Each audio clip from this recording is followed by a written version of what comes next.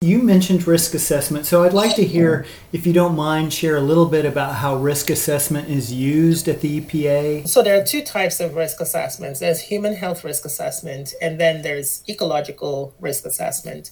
The methods are by and large the same in terms of the way of thinking about it, the way of framing the assessment, but one is focused on ecological risk and the other is focused on human health. And so the way that EPA uses risk assessment, human health risk assessment, is that many, well, not many, but some of our laws actually require us to take action to come up with standards that are protective of human health. And so when you think about what it takes to implement that, it means that you actually have to know something about the adverse effect, right, that can come about from being exposed to a particular hazard that is coming from a particular source that the government wants to regulate. And then once you know about the hazard, you have to understand the probability of that hazard occurring in the general population for the levels of exposure associated with the releases coming from the facilities that you want to regulate. And to be able to connect those dots, we use human health risk assessment as both an analytical framework and also as a risk-based decision-making framework. So there are a couple of steps in that process.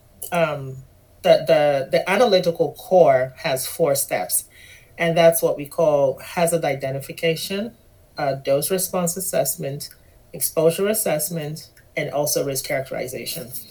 And then bounding those two, and not really, I don't want to separate them, but in practice, you can do a risk assessment as a risk assessor and not be involved in risk management because that's usually for decision makers. So, bounding the 4 steps, we do have an initial step, which is very critical. It's problem formulation, planning, and scoping for the risk assessment. And then there's the part where you take the output from the risk assessment and you actually do something with it in terms of making decisions that will be protective of people's health. And that's the risk management. So, do you want me to explain the steps in the risk assessment process briefly? I would love to hear, for example, I always thought it was crazy that acrylamide was it seemed like it was identified after the year 2000. And so I'm just curious, how do you end up identifying new hazards? How does that come about? Yeah, so that's very interesting.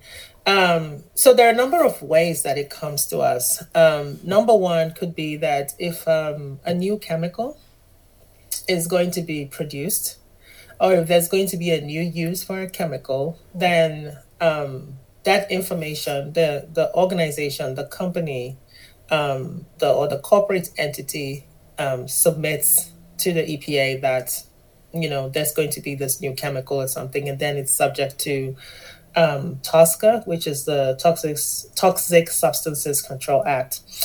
And because of that, EPA is now aware, and then there has to be an evaluation. And frequently, that evaluation will need data to be submitted by the organization that is going to be introducing the chemical into commerce.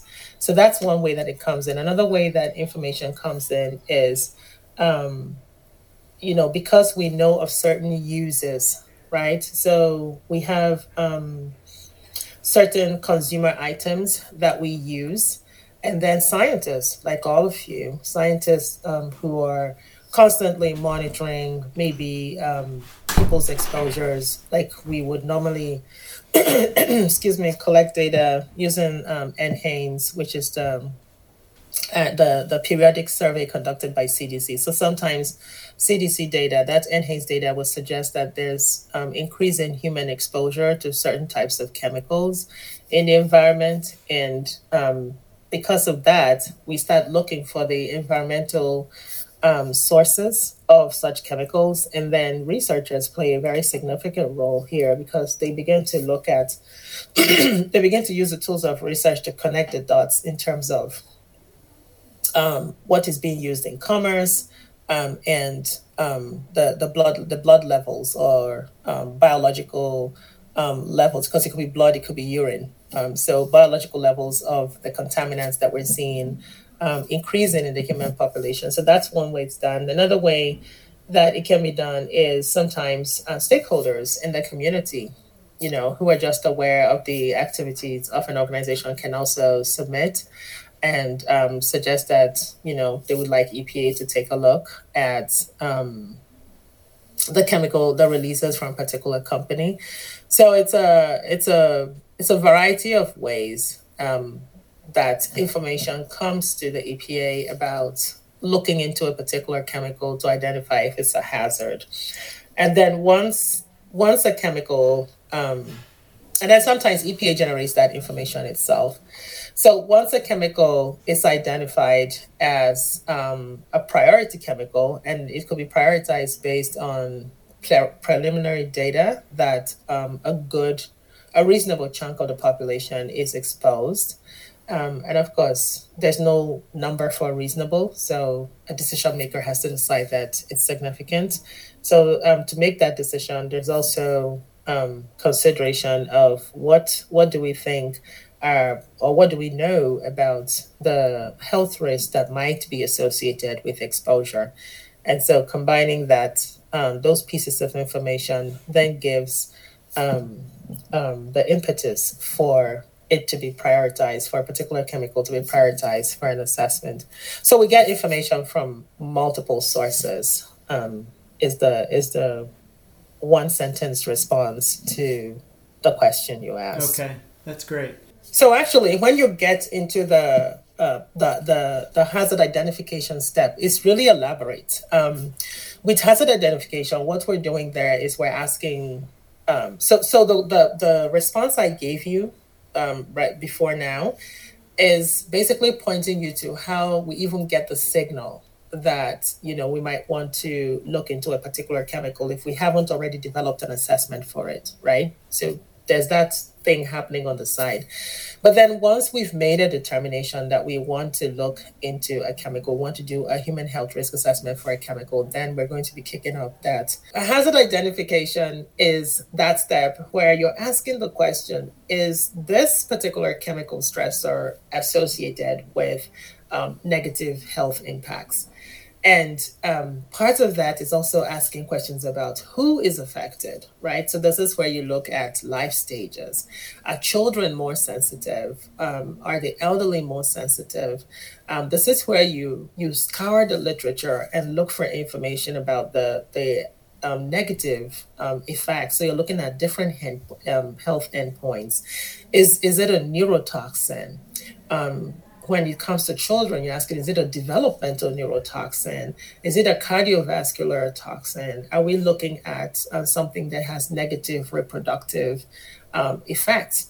And so there's this whole realm of organs and body systems that you can look at. You can look for literature on it, of course, informed by the nature of the chemicals that look like it that we already know about and what they've done or what they've been associated with in terms of adverse health effects. And then you do your literature review. And when you do your literature review, of course, it'll become apparent that we even look at death. Does it cause death?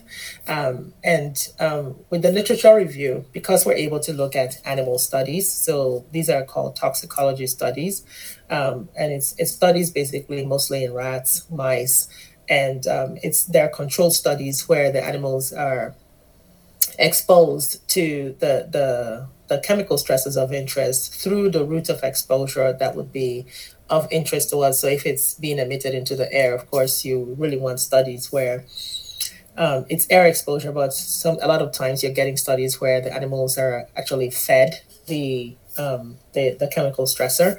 And then we also sometimes have access to human experiment data, of course, with the proper IRB or institutional review board policies or followed to the letter.